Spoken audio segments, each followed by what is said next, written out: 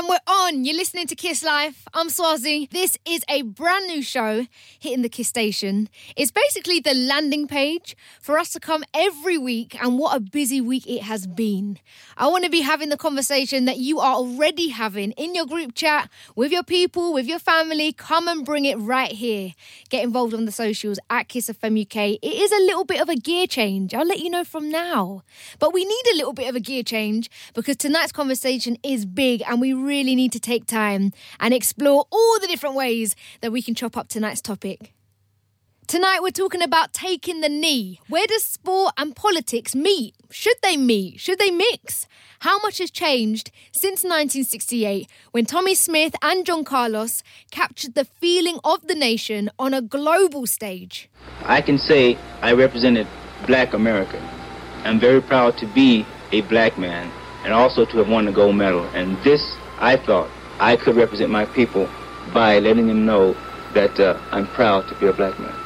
We'll be getting the views of some elite footballers and a top athlete, plus we'll be hearing from the man behind this magical moment for England in 1984. That's a good ball there for Barnes. Now can he take Leandro? John Barnes now. It might go all the way for England. Barnes! He scored! And England, amazingly, are into the lead. His first goal for England, and what a place to get it. John Barnes, that long, mazy dribble, and Barnes here in Rio has performed a miracle there. What a sight that was through the entire Brazilian defence. Stand by for the legend that is John Barnes, as well as St Mirren striker Jonathan Obika and Brentford's midfielder Shandon Baptiste, as we'll be talking about taking the knee and whether it's good or now just a gesture in football. We'll also be hearing from British 400-metre runner Conrad Williams. All that is coming your way in the next hour. This is Kiss Live. It's been one hell of a week.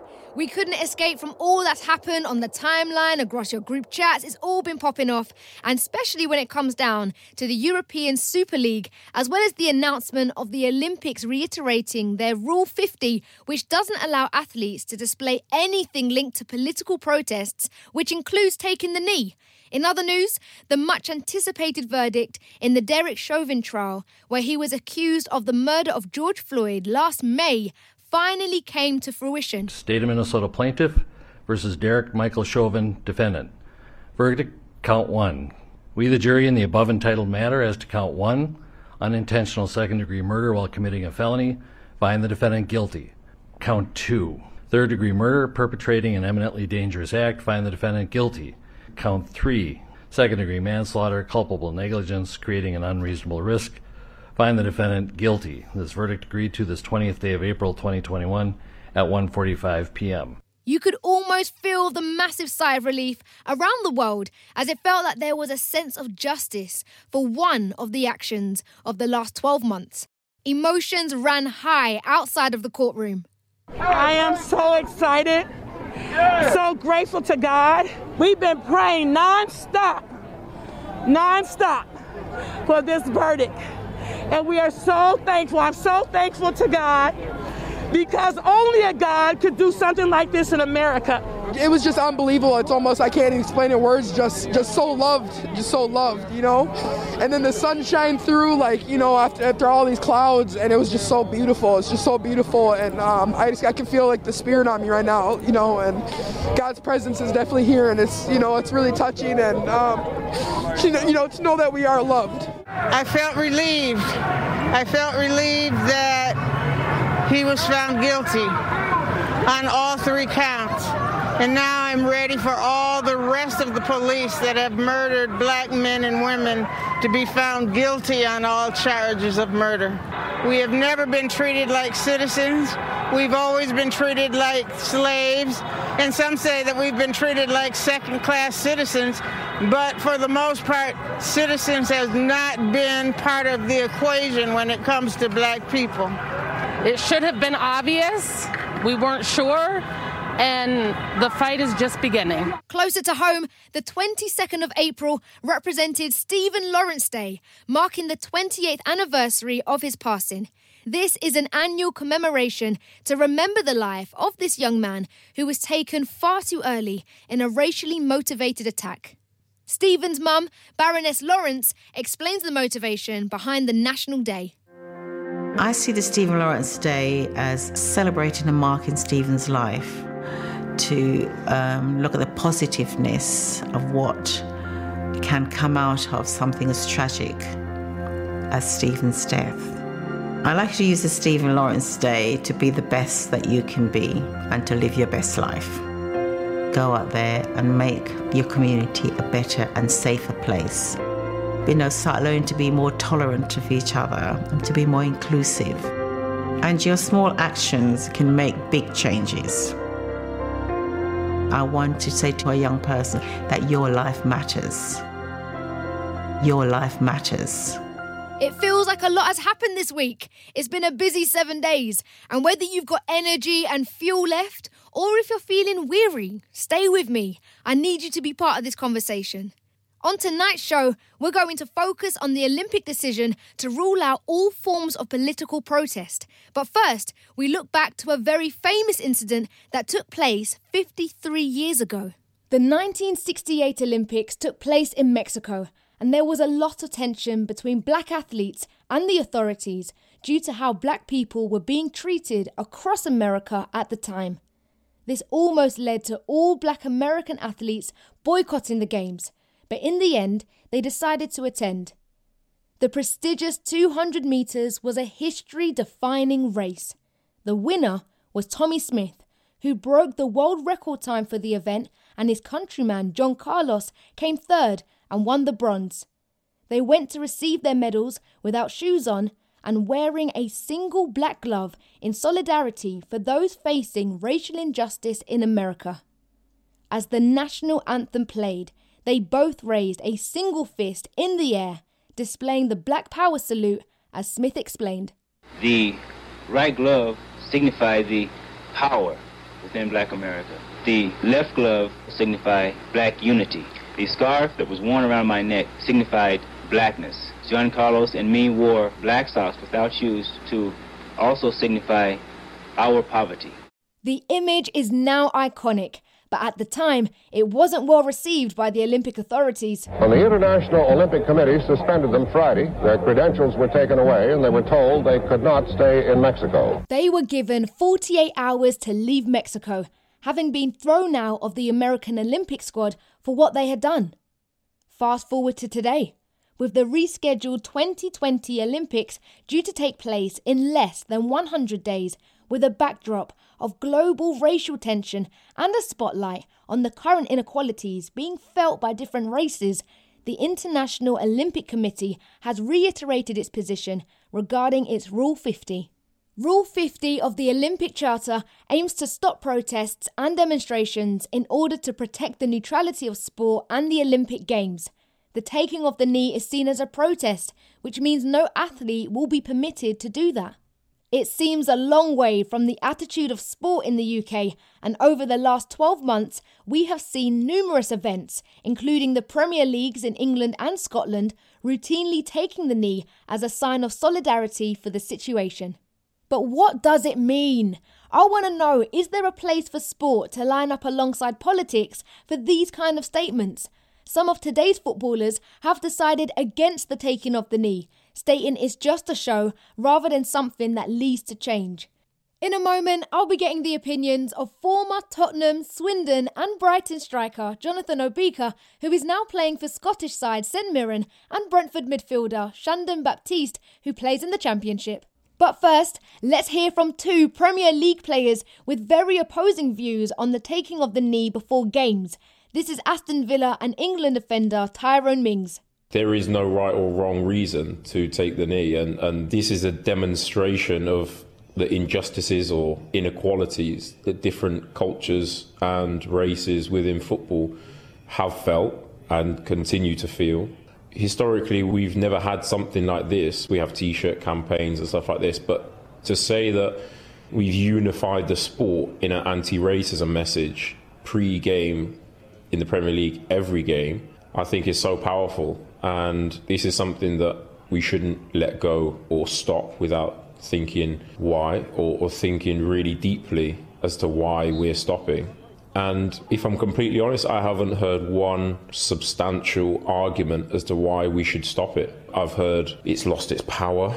I would contradict that by saying, who have you spoke to? I think we've seen the power of it in football. We've seen the power of what it can do, the doors that it can open, the opportunities that it can create by keeping the conversation relevant, by keeping it on the forefront of people's mind. There are so many layers as to why I think it's powerful and to why I think it's important. Crystal Palace and Ivory Coast winger Wilfried Zaha became the first high-profile player to refuse to take the knee and explains his thoughts. When people constantly want to get man to do, Black Lives Matter talks and racial talks, and this, I'm like, I'm not doing it just so you can put Zaha spoke for us. Because unless things change, I'm not coming to chat to you just to say it for the sake of it. Like all the interviews I've done, I'm like, okay, why do we just get a month for celebrating black people? Why just a month? Even the whole kneeling down, why must I kneel down? Why must I even wear Black Lives Matter on the back of my top to show you, man, that we matter? This is all degrading stuff. So all that stuff that you lot are doing, all these charades mean nothing. All these platforms, you see what's happening. You see man making fake accounts to abuse black people constantly, but you don't change it. So don't tell me to come and chat about stuff that's not going to change. Change it. 1 month of Black History Month, and what were they showing the kids in school? They're not showing you, kings and queens of Africa and what we've done and what we've whatever. They're showing you roots, guys tied up, guys trying to run away from white people doing this with us and whatever. They're not showing you the kings and queens or whatever. But then throughout the rest of the year, we're learning about King Henry and the wives he's beat. We've gone through racism for however long, yeah. I've been getting abused, racially abused. Half of the time, football-wise, you're not abusing me because of football. You're abusing me just because you don't like my colour. Don't hide behind football and claim whatever. It's powerful, powerful, powerful.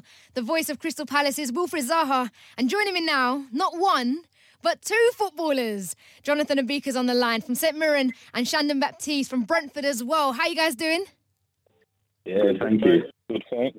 Good. Before we get into the big chat, before we get into this night's conversation, I've got to give you guys congratulations in order. Congrats, Shandon, on your win over Bournemouth yesterday. How you guys feeling? Thank you. It was a big win. It was needed. Obviously, we're in the playoffs now, so we're working towards those games, and hopefully we can come out on top. Yeah, nice. And Jonathan, you guys did well earlier in the week as well. How the boys feeling? Yeah, we're buzzing with that. To be fair, it puts us in that good stead for tomorrow's game, which is a cup game. So we're looking forward to it. Plug. Listen, you guys have had good results, man, and that's nice. And that's a bit of positive news. But I guess this has been a weird season because we've had coronavirus. We then had Black Lives Matter movement. So much has been happening over the last couple of months, right? And so, yeah, how are you guys feeling in relation to the conversation around taking the knee? Let me start off with you, Jonathan, first. What's your thoughts? What's your feelings? Yeah, I feel taking the knee is a powerful display, that visual display of solidarity against racism. I do feel obviously the purpose for that was to raise awareness, and I feel it's done that. But now we need to see what these governing bodies are doing, what the FA is doing. There was an incident last month with Glenn Kamara at Rangers, racially abused in a big game, Europa League game, and we're seeing the punishment, and there's a lot of anger towards that because we're all in solidarity against this, but then these governing bodies are giving out light punishment. So it does make you think that we don't want to be hiding behind the kneeling thing, like the FA is thinking, okay, this is all we're doing. We've got everybody organised, people together. Now you need to start ban people. Make it something that it strikes fear in people. So because it's honestly it's bigger than the sport. So that's what I feel about it. Yeah, no, thank you. And that resonates with so many of our listeners. It resonates with what you say about the consequence and how, people can feel, oh my gosh, if I do something, what is the consequence to that? That's a big conversation to be had as well this evening. Shandon, you're over at Brentford. That's multicultural, man. There's loads of people talking about this. So what's the feeling of the club and what's your stance when it comes to taking the knee? Yeah, the feeling of the club is, everyone is against racism. Everyone is trying to fight the problem. Obviously, we as the club have said to have stopped taking a knee, but that's just because we thought as players that it served its purpose, as John said. Like, people, as our striker, Ivan got abused, I think 3, 4, 5 times this season while we were taking a knee, and nothing was being done. So obviously we're doing something to stop racism, but when racism is happening, no one is doing anything to stop it. So we kind of just thought, let's stop this. Let's try to do something else that, again, will raise awareness, and it's something new, it's something fresh, and hopefully people will take that. But my take on the knee is that, as I said, it's done its purpose. I think now we need something. We need something to be done. Like, it's all well and good doing it, but if nothing's being done, then nothing's going to ever change. But the one thing I would say is that I don't think we should stop. I think it still needs to be out there. People still need to see it, because at the end of the day, when it goes away, people won't be able to learn about it. They won't know about it. They will think that it's not happening no more. So I think it's just about keeping awareness, but doing more. That's all. If you're always doing more, then something's going to eventually change. Yeah, exactly. And John, I just want to come back to you, because you mentioned about hiding behind the knee, and a lot of the conversation has turned now towards taking the knee feels more of a gesture. It feels as though it's lost its impact, it's lost its punch. So what would you say to that? Has taking the knee become more of a gesture within the football community? What do you think? Yeah, I can understand when people do say that, because at the start I feel it seemed very serious, like whether it was like 10 seconds on kneeling down. But sometimes if I'm watching football, say highlights or whatnot, like on YouTube, people, some people may be lunging or maybe doing the lace, whilst kneeling. So I could see why, because they're thinking, okay, when we start the game, before the game, yeah, we're gonna kneel. So it's not in their minds thinking, okay, listen, this is against racism. So that's why I do believe the punishments have to, if we're kneeling, the punishments have to match, because it makes people definitely know that this has to get sorted. There's a problem here, just like Shandon was saying, and this has to get sorted. Yeah, and just throwing it back over to Shandon as well, you mentioned that I think you said 3 times you've suffered abuse. And in those moments, oh my gosh, who do you turn to? Who do you talk to? What is the response from your club, from your other players, your manager? How do you feel when that happens, and what is the response from your teammates? I think everyone is with you. Everyone is, as I said, against it, but I think it comes back to, like, what can they do? We're all in this boat together. We're all sharing the same post. We're all kneeling down together. We're all trying to stop racism. But everyone as a whole is very good when it happens. They know they're there to support you as a club, the manager, your players. You have multiple people to talk to if you're feeling down, if it's affected you that much. But there comes a point where consoling is as much as they can do. We need everyone to make the change. As we saw with the Super League, everyone got behind stopping that movement and that tournament. We need the same energy when it comes to this matter, because if we have that, I'm sure. I'm just going to say, sorry to cut you. Where is the vim? Do you know what I mean? I'm seeing it all over the timeline. I'm seeing guys go off about it, and yet the same energy, the same vim seems to lack in this conversation. Why is that? I don't have the answer. I think, obviously, when you care about things, you push your emotion onto it a lot more and stuff. So I think when racism is not happening to that individual, so they don't really they don't see the effects of it, and they don't really, I wouldn't say they don't care, but as I said, they just don't see the effects of it and how it really affects people. So I just think, like, as you said, people just need to have the same thing when it comes to this matter, because we're not just talking about football. This is everyday life. Like, I don't think it's right that one race should just be oppressed because of the colour of their skin. So it's just a matter that I think if we all got behind it will make a massive difference. Yeah. And talk to me about Scotland, Jonathan. Talk to me about St Mirren as well. When you're in the locker room, are you having those conversations when you're having to explain to other players who may not know your struggle, who may not know the battles that you face, and may not even know the power or the vim that you have when you take the knee? So have you had those conversations? And if so, how did they go down? Yeah, I feel the boys here at the club, they've been very supportive towards the racism.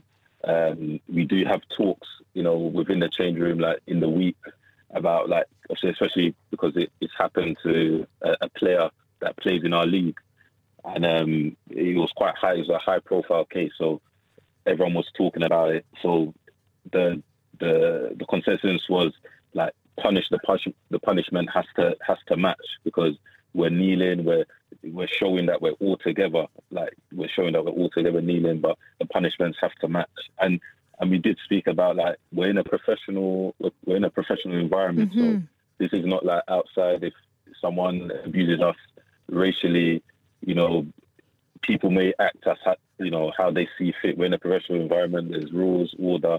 So the officials and these governing bodies need to understand that we're going to them. When Glenn Kamara got racially abused, he went straight to the referee.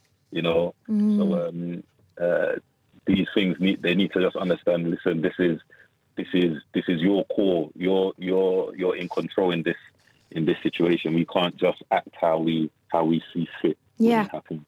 Yeah. And for both of you, I'd really love to know what your thoughts are around, governing bodies. We've touched on it already, but we know, of course, change needs to happen in the hands of the decision makers. Of course, change needs to be happening at the top, but that's not to belittle or take away from the change and the things that are happening at a grassroots level. But would you say, as black players, that you feel that the main onus of responsibility, that lies with the governing bodies, or where does that sit? Let me come to you first, Shandon. Let me come to you. I think it's the governing bodies. As John said before, the Glenn Kamara case, everyone knows that one. It was worldwide. I think in that situation, I really thought they was going to take a stand on it and say, you know what, we're not having this. Right. We're going to give the player a proper ban to show people that, racism is not allowed in the game and it should be kept away from it. But they gave him a 10-match ban.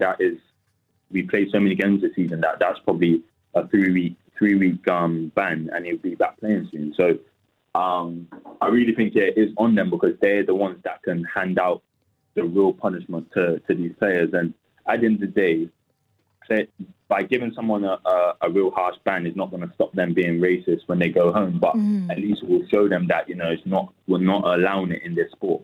Keep that away from this sport, and then we can handle that case another time. But I think it really does come down to all the governing bodies. Yeah, and just before I jump over to you, Jonathan, I just want to stay here. A 10-game ban. When you heard this, what was your response? Because shouts goes out to my brother who had to school me up on this one, yeah? I said a 10-game ban, really? So I know what I was thinking and feeling. But for you, when you first heard that, and especially talking about professionalism as well, jumping off that word from Jonathan, how do you stay professional in your field, but yet you feel like this is something that is, just wrong? So what was your first thoughts when you heard that punishment? What was going through your mind? It was just crazy. Like, I really, as I said before, I really thought that UEFA was gonna really take a stand on it. And when I see the 10-game ban, I was just like, you know what? Like, I'm really not that surprised, because I had a feeling that they would do something like that, because 10 games, as I said, is literally nothing. Like, most of those games will be done before the end of the season. Then he'll have to not play a couple at the start of next season, and that's it. And he gets to play a full season of football, while Glenn Kamara has to, have that feeling in him, have that anger in him for the rest of his life. Because, as you said, we're in a professional environment. He can't just go and punch the guy and lose it. Yeah. He would have probably got a longer ban if he punched him in the face than the guy that racially abused him. So I think that's how crazy this situation is. So I think it's just, you just got to keep your feelings inside and just try to express them in different ways by, again, just coming on shows like this, talking about it, posting things, and just being vocal when the time is needed. Yeah. Yeah, and that's why I got mad love for you both, coming on the show, because so much of what you do, yes, you are professional football players, but there's also a role of, a responsibility socially to be having this conversation. And I just wanted to come back around authorities and where the responsibility lies for you, Jonathan. What's your thoughts around that? So, yeah, do you feel like the onus is on the top governing bodies and the power and the authority lies there? Or is it more so that at a grassroots level, we're having conversations like this to turn heads at the top level to then produce that change? Yeah, no, literally, that you're saying, that Shandon's saying is crazy, because with the Super League, Shandon touched on the Super League. Boris Johnson, I don't even know if it was a day, but within hours, I saw Boris Johnson on TV, the Prime Minister, speaking about, this is what we are going to do about the Super League. It was quick. And then the next day, every chairman is apologising. So it was very, from when it came from the top, it's very clear what they're going to do. If they do that with racism, listen, there'll be probably less talk about, equality, because everyone understands that, listen, this is an on. So it does anger, I feel as a player, it does anger me from time to time, because you just want the sport to get it right. But we know that it's going to, with racism, it's going to be a battle. And, we have to keep, like you said, like you're doing and everyone is doing, like raise awareness, with their platforms. Yeah. Yeah, and it goes to the point, doesn't it, about the responsibility lying with everyone. You have to play your part.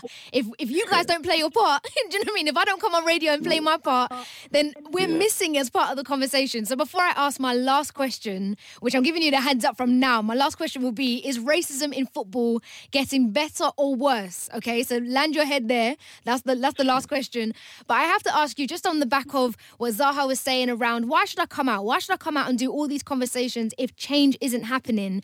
I just want to know from you guys, when you're playing, when you're, in the limelight, are you conscious of young people watching you, loving football, but seeing you guys? And even if they watch you taking the knee, they're like, rah, I can see that you are on the same page with what I'm thinking. And so for you not to take the knee, surely there is more good than bad to come from that. So I just wondered, from a young person's perspective watching you, are you conscious of that as you're playing, on the pitch? Jonathan, let me come to you first. Yeah, definitely. I feel you're conscious about, because you're being watched by many people. You're conscious of the young ones coming up. You want them to know that this sport you want them to be comfortable coming into a sport. And I feel like at the start, it was very, it felt like very strict, where, even in highlights, they're showing, players taking the knee. But now you go into, they're just showing the first action of the game. So these visuals, it seems like it's becoming less and less, but it is important. You want kids coming into the sport thinking, I just want to come and express myself on the field. Enjoy football, play for my family, my friends, play for fans, not deal with racial abuse. So we do have that responsibility to uphold, for sure. Yeah. And sneak question coming in for you, Shandon, as well. Is there a lot of talk behind the scenes? I want to get the goss. I want to get the tea from you lot. Is there a lot of talk between you guys behind the scenes about the situation? Definitely between both yourselves, but also all players at different levels. What's going on behind the scenes between you lot? I think it's like, obviously we talk about it because, at the end group of the day, chat is popping. We're just normal people. So, we talk about the same things you guys do. But I think, obviously at the highest level, it's just highlighted more because it's seen a lot more when, you see it. But I think, as John said, you want to make the game as safe as possible. You don't want young kids coming to the game thinking, if I do something bad, I'm going to be racially abused by a fan because I gave the ball away and all these different things. So I think by us just making a stand, it gives them power as well, and it just empowers them to hopefully when they get to our age, or if something does happen, they have the same strength to take a stand to it and say, I'm not having it, and do what needs to be done to make a change. So it as I said, at this level, just highlight a bit more, but we all all there to make a change. Yeah, big one. My last question then, is racism getting better or worse? John, let me come to you first. Honestly, I do feel he's been highlighted now, but I just feel he's always been there. He's always been there. You could see, you could see in reports from former players, when they were racially abused back in the day, they didn't really have maybe a platform like the social media to express themselves, or maybe the managers or the team, the chairmans or whatnot were telling them to, like, we don't need this sort of light on us, like, just basically hold it type thing. So but now he's being highlighted, so I feel he's always been there. So it's something, it's good that the awareness is there. But now is, what are we going to do about it? So I feel, it hasn't changed. Action still needs to happen. Action needs to come through. Shandon, what about yourself? Is racism getting better or worse? Yeah, no, I'm the same as John. I think it's always been there. Now people just have a platform to show it. And we just, as I said, social media just allows us to see it more. So yeah, it's always been there, but now the whole message is now we need change. Now we need it to stop. We need these governing bodies to do something, and even the social media apps and stuff to just take a stand and help us out, really. And it's all. I think it's always been there, but now it's just highlighted a bit more because you see it all the time. Yeah, you got to use your voice. You got to use your platform. Guys, thank you so much. Can I just encourage you both as well and just say all the things that you go through, and then you have to play your game.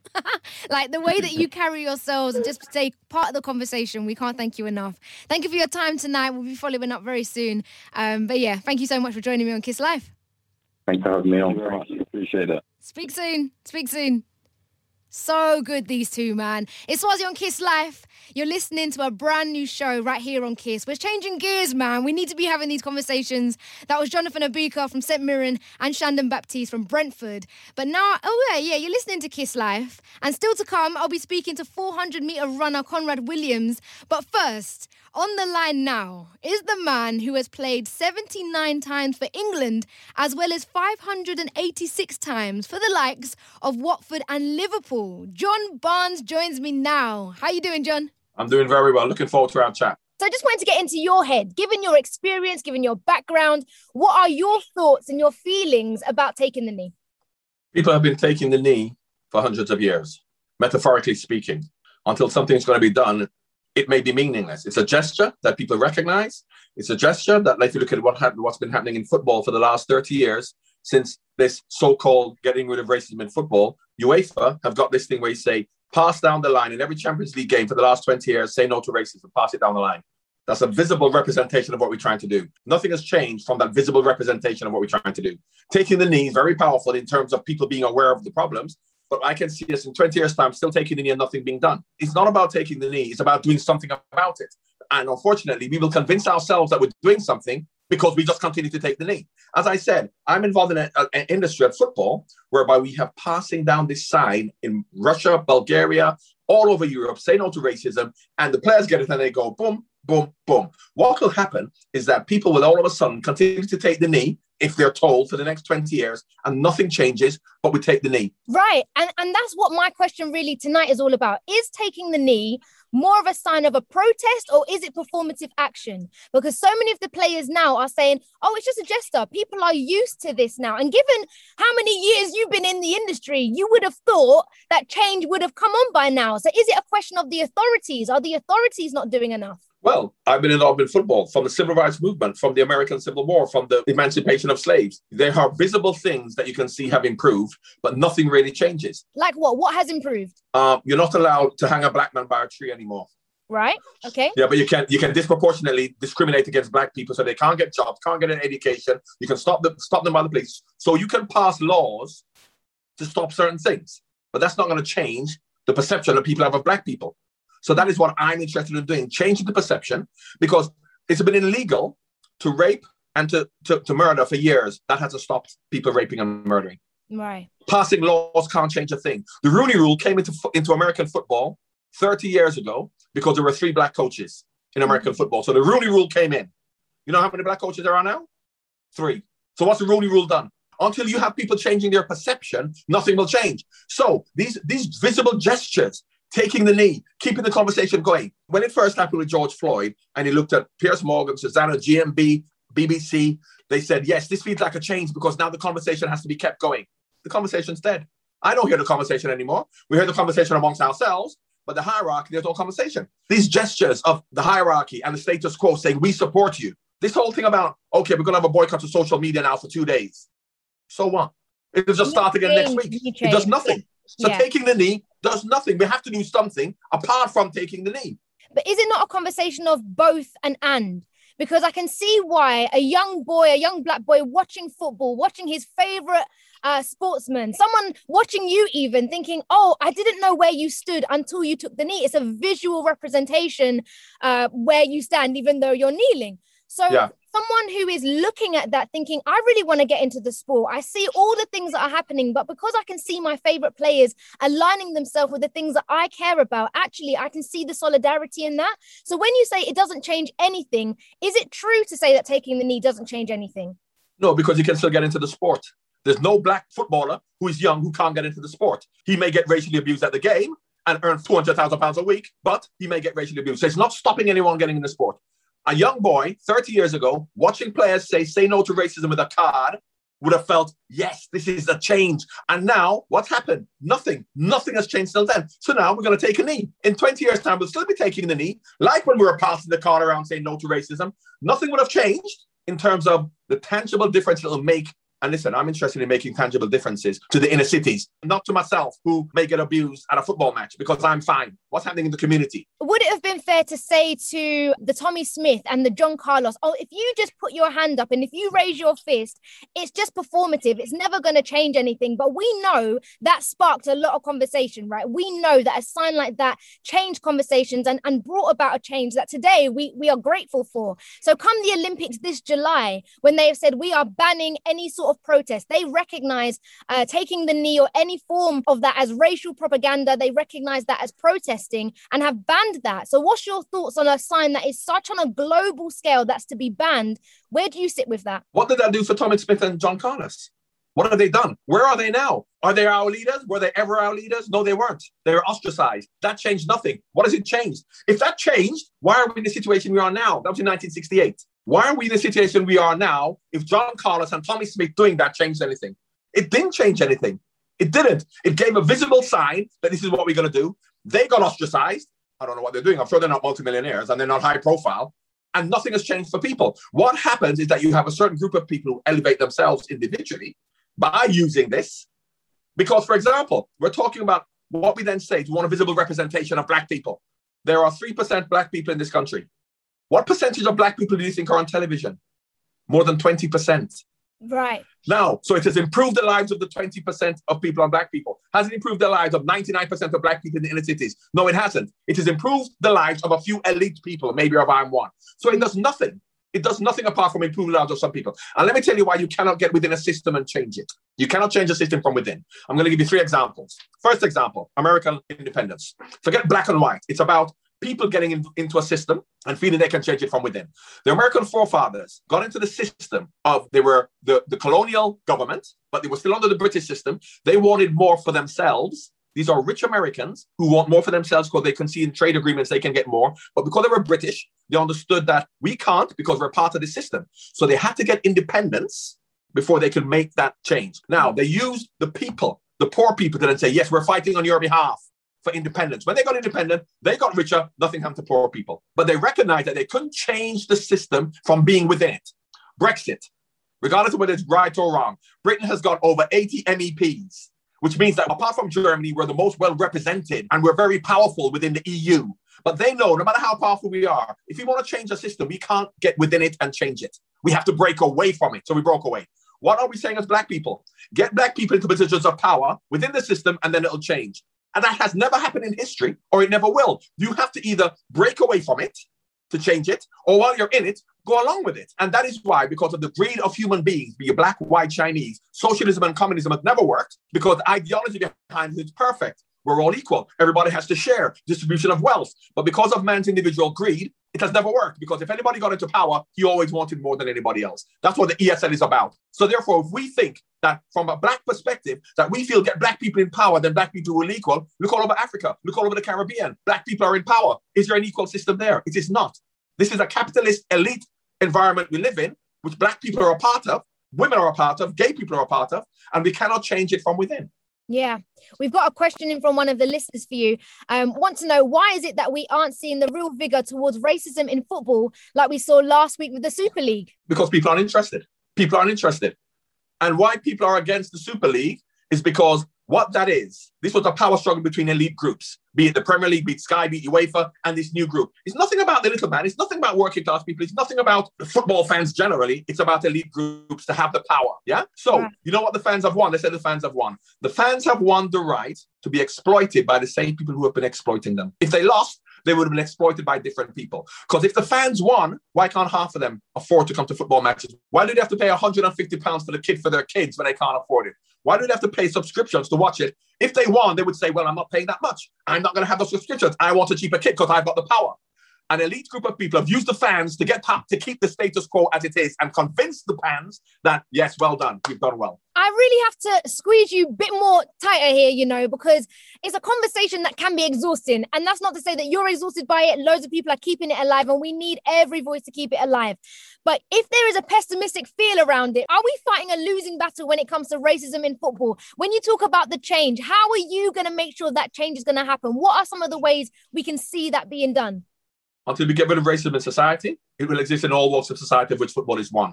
How can we get rid of racism in football when it exists in society? We're doing it the wrong way around. How can we get rid of racism in education if it exists in society? In the police, if it exists in society?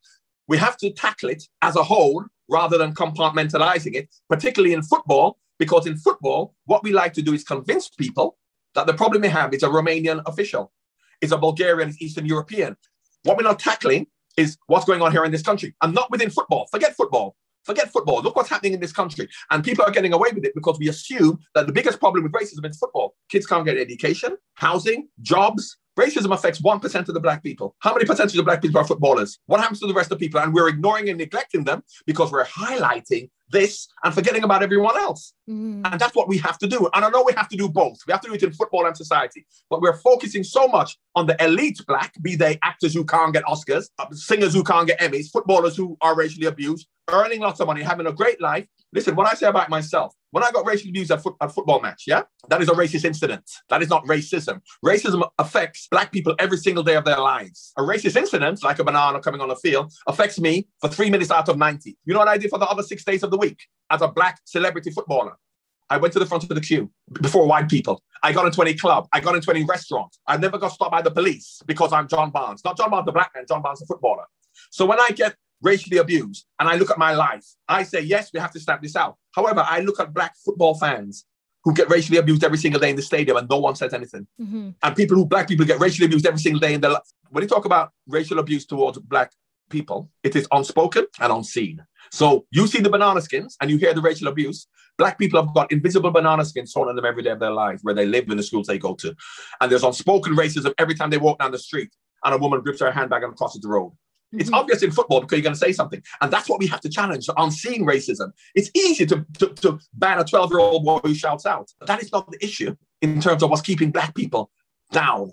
The invisible knee on our neck, yeah? And the invisible banana skins. That's what we have to challenge. And no one's challenging that because we want to vicariously live through Obama being president. We got a black president. Have things changed for us? No. Beyonce is number one. John Barnes is a great footballer. Have things changed for the inner cities? No. That's why John Barnes says, forget about me.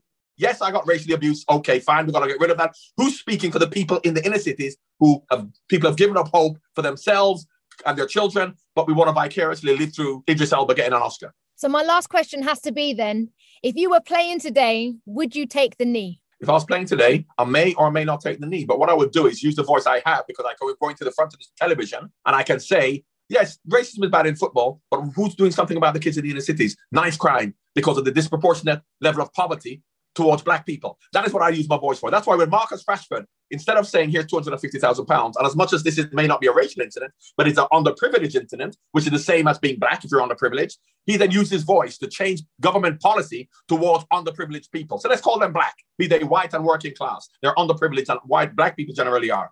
He used his voice to change government policy towards them. I say to Raheem Sterling, Raheem's a wonderful young man. He gave 250 cup final tickets to 250 boys from Stonebridge Park when Man City got to the cup final. And that's fantastic. They can come and they can look and they can see, you can see it, you can be it, and that inspires them. What happens to them until the next year when he gets to the cup final, gives them 250 cup final tickets? What he should have done, and what would impact on their lives more positively, is take them into a press conference as he can and say, these kids aren't being given an education, a chance, access to social care, housing. That's going to help them. And that is what I would be doing as a player. Not saying, take a knee and say, I'm trying to stop people like me, elite people, being abused. Because this is all this is. This is about trying to stop elite people being abused. What about the non-elite people, of which are 99% of us? They're being forgotten about. Can I tease this out, though? Because I do think that even if you take them to a game or even if you give them the education, we just never underestimate what change that does in that moment of time. And so I can't just say, oh, what you did is only going to have this much impact when I don't know. I haven't surveyed all of those children. So it's just a little bit, it's difficult, isn't it, to know what the right and the wrong thing is to do. And so when you say I may or I may not take the knee, but I would be doing things alongside that. That's what I'm trying to get at, that you would be doing. Well, let me explain it. Let me explain it to you. 1830, slavery was abolished. They still had slaves. That was a change. It's a new world. This is a new time for us to be equal. 1860 in America, between 1860 and 1900, or 1860 and 1880, black people could vote in America because straight after slavery, they gave them some power. That power was then taken away through the Jim Crow laws. Then you had the civil rights movement from the 1930s, 40s, 50s. And every time a movement happens, we say, this feels different. This is a change. This is huge. This has been happening for hundreds of years and nothing has changed. So why do we feel that now this is going to change? Because history tells us that until you stop trying to make the elite equal rather than everybody, because they're women, homosexuals, and black people who have been elite for hundreds of years. But nothing has changed for the general population of black women and homosexuals. So therefore, we have to stop putting black women and gay people in power, thinking that that's going to change anything. We have to change our perception to the average black man, the average gay, and the average woman. Don't look for a fantastic black man, a fantastic woman, and say he's changing things for the average ones or for the less than average ones. And that's what we've been doing for hundreds of years. Because ultimately, this is an elite, those who have and those who haven't. And you have elite black who have been discriminating against and exploiting elite non-black, elite women who've been exploiting non-elite women. So it's not a question of get a black man up there and then that will help other black people. That has not worked in history for working class, for women, or for black people for hundreds of years. But that's what we think the answer is. Let's get a black man in power. So we need more black managers. We need more black people in the boardroom. This has been happening for hundreds of years, of black people in the boardroom, of black managers, of black presidents, and nothing has changed. So we have to change our attack and say, forget about the elite trying to get them up there. Let's provide a platform down below for the non-elite to climb up the ladder themselves. So we provide housing, education, not to get an elite person more power. So yes or no then? Take the knee if you play today. But you know what? To make a stronger point, I would not take the knee, and I'll go to them and say, I'm not taking the knee until we have a black manager, until black managers are being given opportunities. Because I say to these black players taking a knee because they want to stop Eastern European players from... I say to these young black players, what do you want to be in 20 years' time? In 10 years' time? You want to be a manager? I want to be a manager 20 years ago. And you have players older than me who aren't managers now. Now, is that racism? Were there no black managers? Are we just not able to do it? Because nobody's tackling that. What we're tackling is the fact that a player doesn't want to be abused on the pitch. What about the abuse that black managers are being given by not being given jobs? And these are players who may want to be managers, but they're not talking about that issue. Why don't you say, why aren't there any more black managers? Because they don't want to upset the system. It's okay to upset the system by pointing at an Eastern European as a racist, or a football fan as a racist. Why don't they point to the clubs themselves or the FA or the Football League and say more has to be done? Because you don't want to bite the hand that feed you. So therefore, people, I'm telling you, don't be fooled by an elite group of people who want more for themselves, who purport to be working on your behalf. John Barnes, thank you so much for your time. We need to get you in the studio when it all opens up. Believe me. Telling you, once the revolution starts, you look quite elite yourself, so you're in trouble. The voice of John Barnes just there. Coming on the show, Kiss Live, Sunday evening. You locked in with me, Swazi. Tonight's episode is all about taking the knee. This is a big conversation being had, not just across sports fans, not even just across players. This is a conversation we're all taking part in. And now, who remembers this big sporting moment? Gatlin got a good enough start. Bolt was a bit slow to begin. He's got some work to do. Gatlin's in front. Bolt stretching out now. He's coming after him. He's immortal now. Usain's done it. Gatlin challenge for the silver medal. 9.80 all the way from Beijing to London and now to Rio. It is one of the greatest athletic achievements of all time, if not the very greatest. 2016 Rio Olympics, man like Usain Bolt. Imagine at that time though, you have the whole world watching you and you decide to take the knee. In support of Black Lives Matter, what an amazing gesture that would be, and a signal to the world, the millions of people watching. And if that happens in this year's Olympics, the winner is likely to be disqualified. Joining me now on Kiss Life, British track and field sprinter Conrad Williams on the line. Good evening, sir. Good evening. Thanks for having me. No, thank you so much. I mean, this news has been big, and I'm sure you guys have been chopping it up in your group chat, in the different conversations you're having. So, what is the vibe between you and other British athletes that you've been speaking to? The vibe is mixed. Basically, it's like a mixed emotion, really, because some of the people they want to do it for themselves. But they have to, a sport like track and field is so, how can I put it? You're basically by yourself. You're in your small team. So it's hard to really get the support, even if you've got people really behind you and they want to support you. They probably feel a little bit reluctant because they don't want to ruin their chances of, ending their sponsorship and things like that. Because, like I said, Bolt probably at a different level, he can do pretty much something like that and might get away with it, but someone lesser than might worry about whether the sponsorship or whether their team might sanction them and they won't be able to get to perform at the Olympics. So they want to get there first before they even worry about taking the knee. Yeah. It's real, isn't it? It's real when you start thinking about the consequences, the sacrifices that are being made. Yeah. And I mean, I think really what I wanted to talk to you about was, the Olympics is coming up. This is now echoing what we saw in 1968. You've got Tommy Smith, you've got John Carlos. MLK died that April. He wasn't even alive to see the moment when they stood up and raised their fist. And of course, last year, George Floyd was murdered. And now the Black Lives Matter movement has been sparked. And so the Olympics this summer, to say that it's going to be banned or athletes who take the knee will be disqualified, what is the vibe? Is that not, what is your feeling with that at the time now when racial tension is in the air?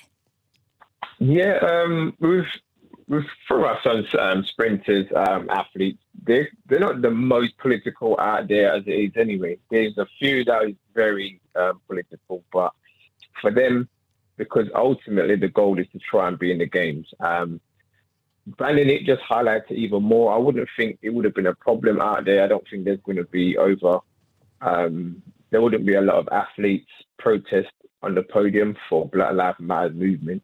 There's probably, I remember in Beijing, the guy in the taekwondo take his medal off and put it down on the podium because he felt like the referee didn't ref the match properly. And he was doing the taekwondo, so he took his medal off and he didn't want it. And he put it back down on the podium and walked off.